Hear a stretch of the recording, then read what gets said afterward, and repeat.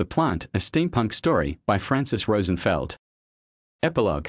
Jack's thirst for the interesting and the unusual was never quenched, and since he was so good at making stuff up, he decided to put his talents to good use and become a professional liar. A fiction writer, that is. He flirted with journalism for a little bit, but after his own unpalatable experience with revelations and consequences, he decided that this field really wasn't for him.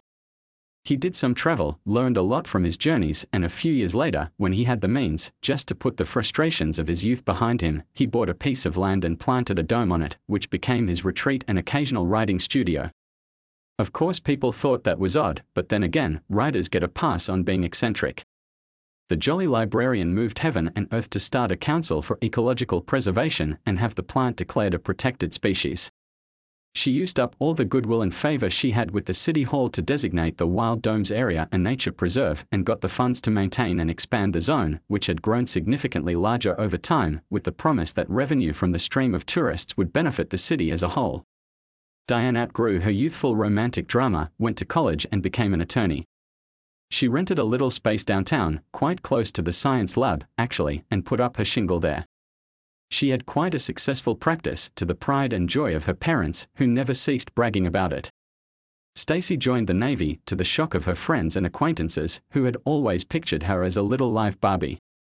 She advanced through the ranks with honors and became a rear admiral. The only qualms Tom and Carol had with a career like that was that, for obvious reasons, it took her quite far from home, but they resigned themselves to see her over the holidays and visit whenever they could. Tom liked to joke that their daughter had turned him and his wife into real globetrotters, now in their old age. As far as he was concerned, he worked at the factory, Plant Habitat, Pedal Foundry until his mid-60s when he retired from it, just as he expected, comfortable enough to enjoy his golden years with Carol and tackle a few projects he had put off over the years, for lack of time. Little Teddy was a bit of a troublemaker all throughout school. It seems that personality reveals itself early and his endless temper tantrums weren't just the terrible twos. His father decided to guide him towards athletics, thinking that strenuous physical effort might burn off some of that extraneous energy. Teddy wavered between sports and several other fields, started college a couple of times and then, through a weird confluence of circumstances, got to try photography and loved it. He became a traveling photojournalist and contributed to a few reputable periodicals that Carol never failed to display on the coffee table for all the guests to see.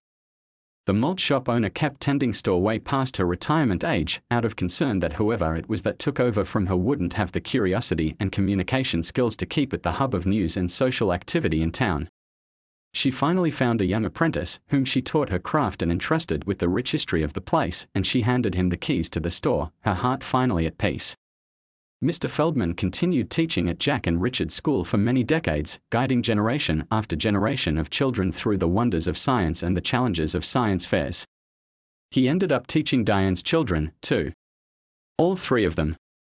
Mrs. Jenkins went on spearheading her efforts to keep reality from interfering with the way she thought life should be, and continued being an outspoken advocate for the restoration of good old-fashioned values. She had a small but faithful following of devotees. Richard went to college to study mechanical engineering. He put together a few of his old projects and theoretical studies, presented them to the scientific committee and received a research grant to develop biologically based machines. Grace to his first successful attempts, the grant became permanent, and he funneled all of his efforts into becoming one of the pioneers of this new field. Over a decade, he set up the infrastructure for a department of biomechanics inside the School of Engineering, department which he ended up running. He never stopped advocating for the ethical treatment of bio-based mechanical composites, and he treasured as the most important accomplishment of his life the fact that he managed to convince the scientific community to qualify them as life